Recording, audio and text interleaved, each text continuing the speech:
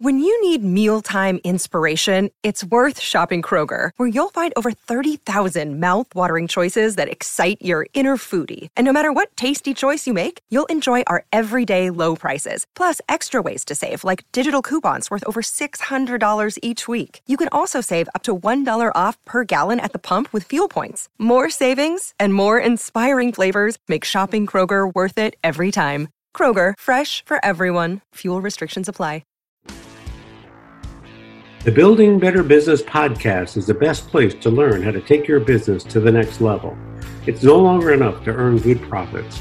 You need to develop a network of connections as well as use all types of marketing to your advantage that will put you over the edge.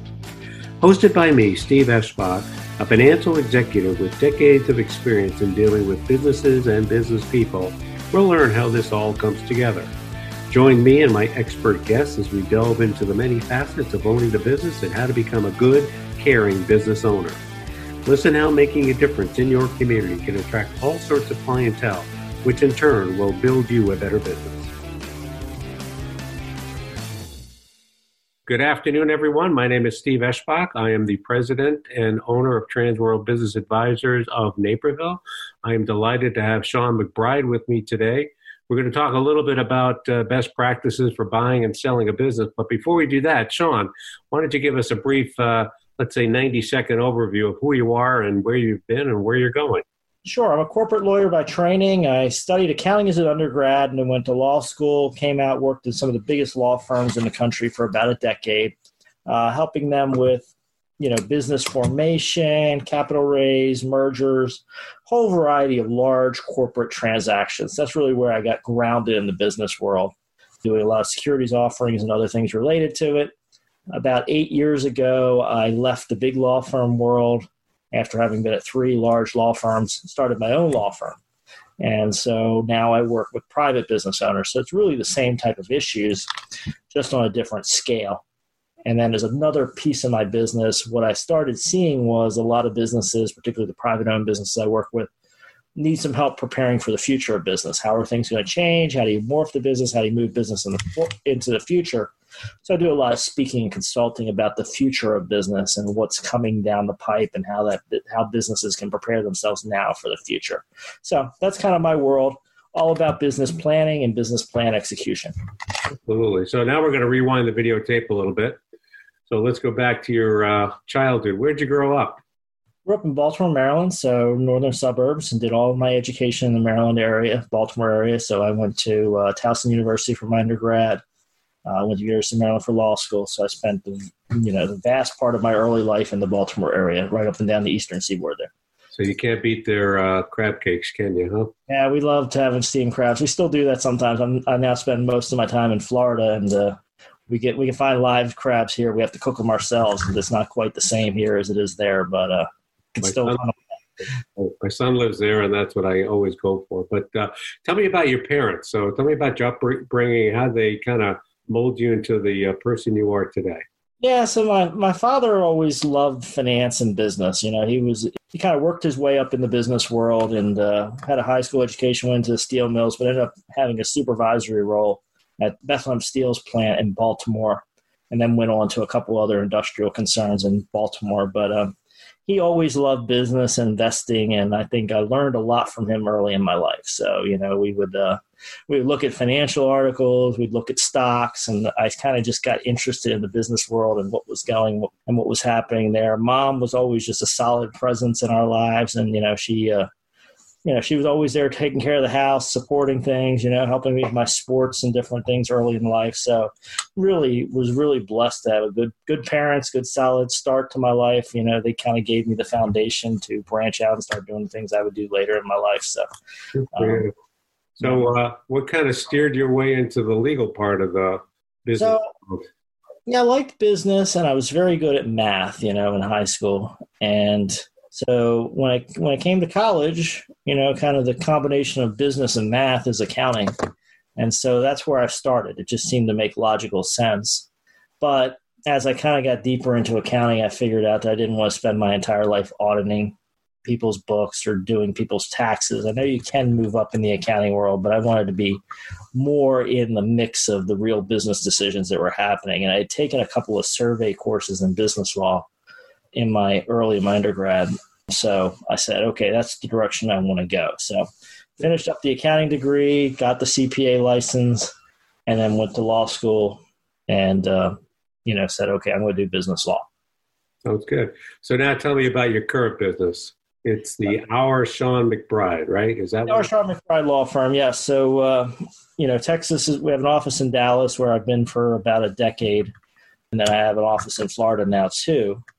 And Texas doesn't allow us to be very creative with our names. Basically, we have to name the law firm after the owner. We can't have trade names on law firms. So the law firm is the R. Sean McBride Law Firm because there's another law firm with the last name McBride in it. So, but yeah, we're basically our full-service corporate law firm. I think what differentiates us probably from a lot of the other business law firms that are out there is, we even though we're not a large law firm, we do still do capital raise, securities offerings, which a lot of small law firms don't have the expertise to do. So we do that, and then we blend it with other things that business owners commonly need: asset protection planning, contract negotiations, partnership agreements, mergers, all the types of things that come up in owning and controlling a business. Do you operate in multiple states? I do. I'm very unusual in that I have 14 law licenses. So I'm licensed in many parts of the U.S., many of the large population states: New York, California, Illinois, Texas, Florida, and then some of the Eastern Seaboard and a few others. And that really just reflects where my clients are and have been over the years, right? So as I was working in the large law firm, really a national and international practice. So when I left the large law firms, I had these clients spread out in multiple parts of the U.S. So I added the law licenses to match where my clients were and kind of jumped into it. And so we work throughout the U.S. on a variety of different transactions. Really what's important to us is the type of transaction it is, which is the ownership, the control, those types of issues more than where the geography is. Oh, good. So what do you like best about what you do? Love helping the business owners get where they're going, right? So there's always a story of somebody getting where they're going. We're negotiating the partnership agreements. It's about bringing everybody together and also having that clear understanding so the business doesn't collapse down the road. And we do as much as we can to backstop things and put protections in there to protect that value, because I've seen too many of those go the wrong way. If you don't get the protections in there, the business partners start fighting and the business gets into trouble. So that's always meaningful to me. And then I spent a lot of time talking to my business owners. What do you want to do? A lot of my business owners are family businesses. So it's what happens after, somebody passes on. What do we want the business to look like? How does the next generation come into the business? Does the next generation want to come into the business, right? More and more, particularly with people living longer and people having new interests. A lot of times the kids don't want the businesses anymore. 20, 30 years ago, it was kind of standard that, if the parents passed away and you had a nice business, you would just hand it to the kids and the kids would jump in and start running it.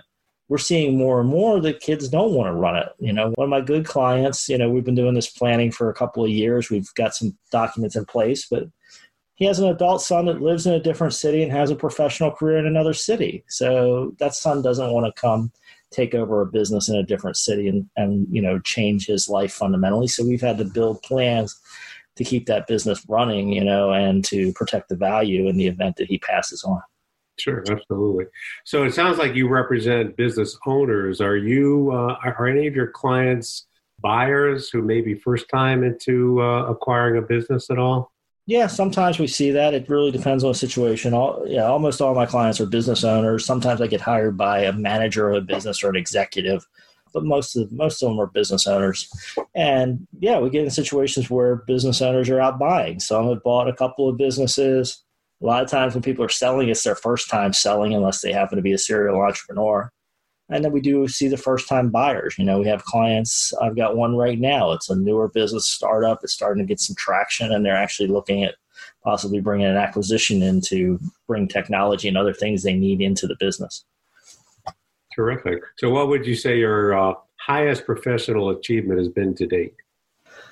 Well, I've acquired a lot of law licenses. I've passed a lot of bar exams. And every one of those comes with a character review and a background check. So I think, that kind of fundamental grounding in the legal profession is part of it. And I've worked with some of the some of the biggest and best law firms in the U.S. And that's really where I cut my teeth and learned. So I think, between getting out, passing the exams, and then getting into really high sophisticated legal practice are probably some of the things that I'm most proud of and really underpin the work that I do today. Okay.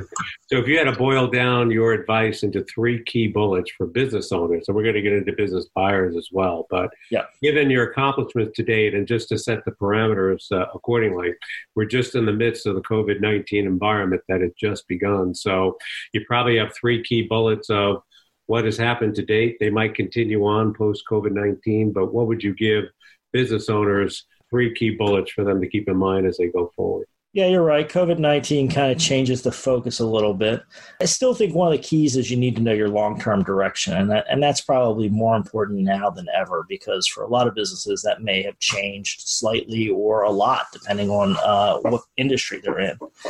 For instance, the restaurant industry, we've been running some projections and we're expecting, restaurants are probably going to do more takeout delivery long term, because I don't know if you can pack people in the same way you used to. That's an open question, but you need to think about that long-term business model. So I think key point number 1 is know where you're going.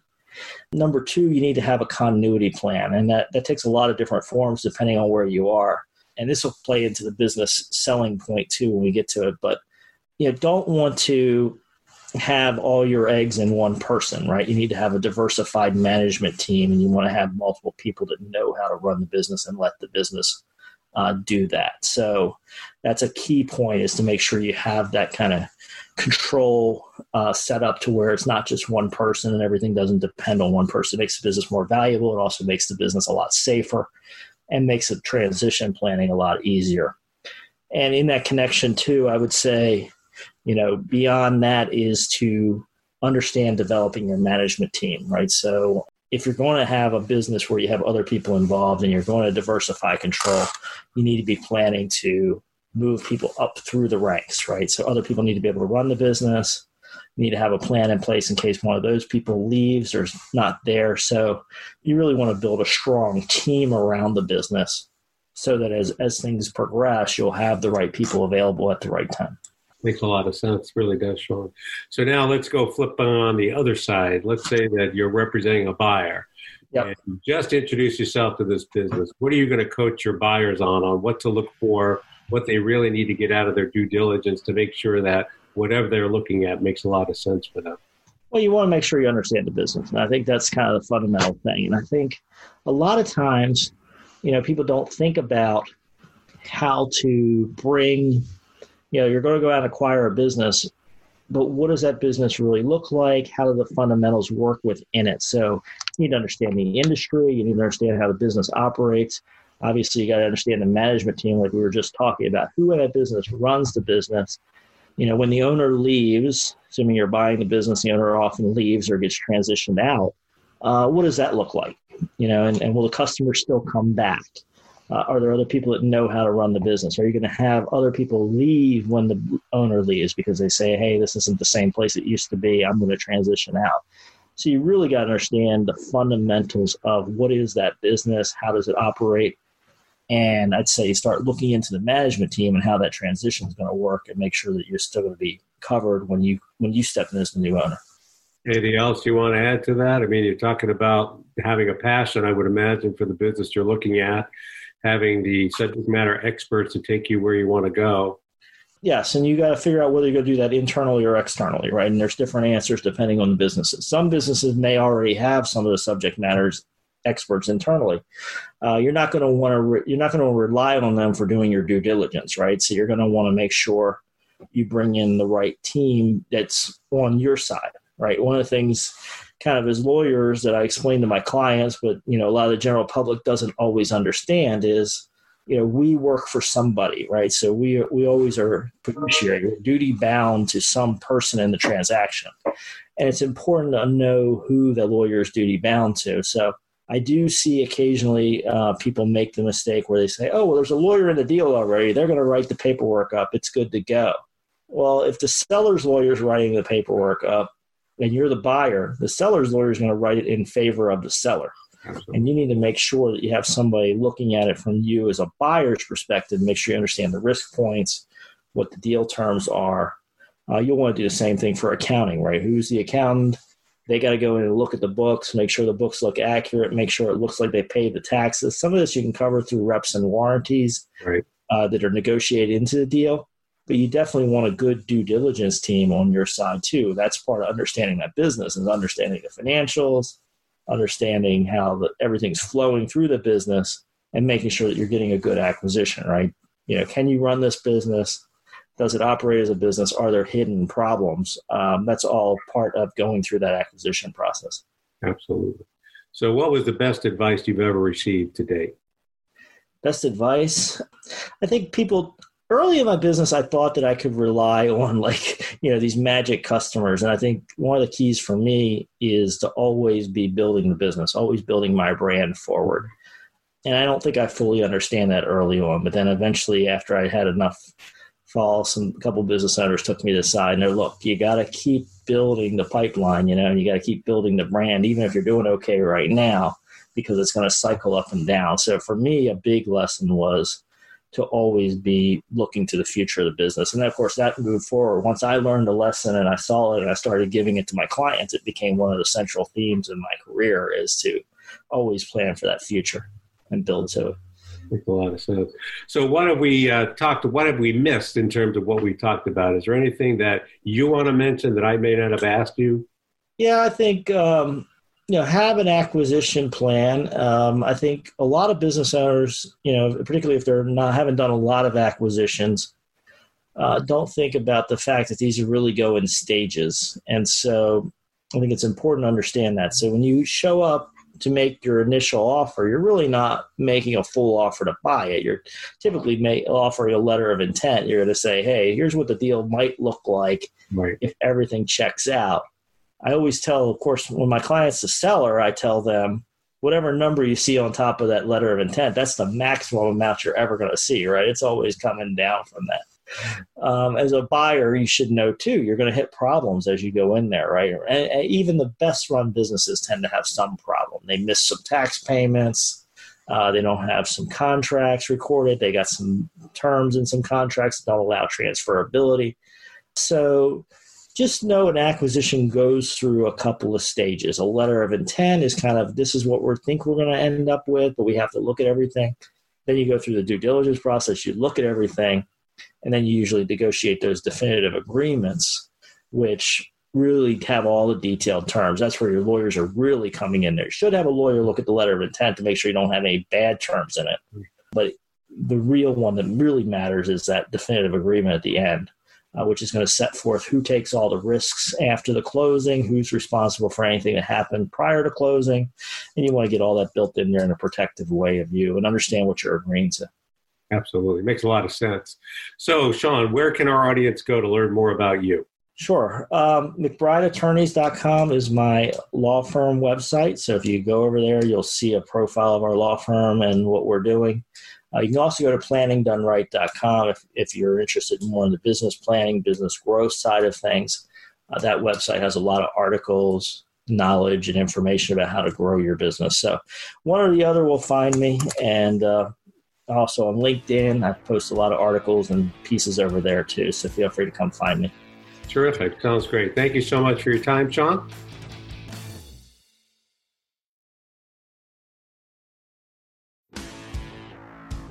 The Building Better Business podcast is the best place to learn how to take your business to the next level.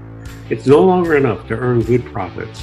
You need to develop a network of connections as well as use all types of marketing to your advantage that will put you over the edge.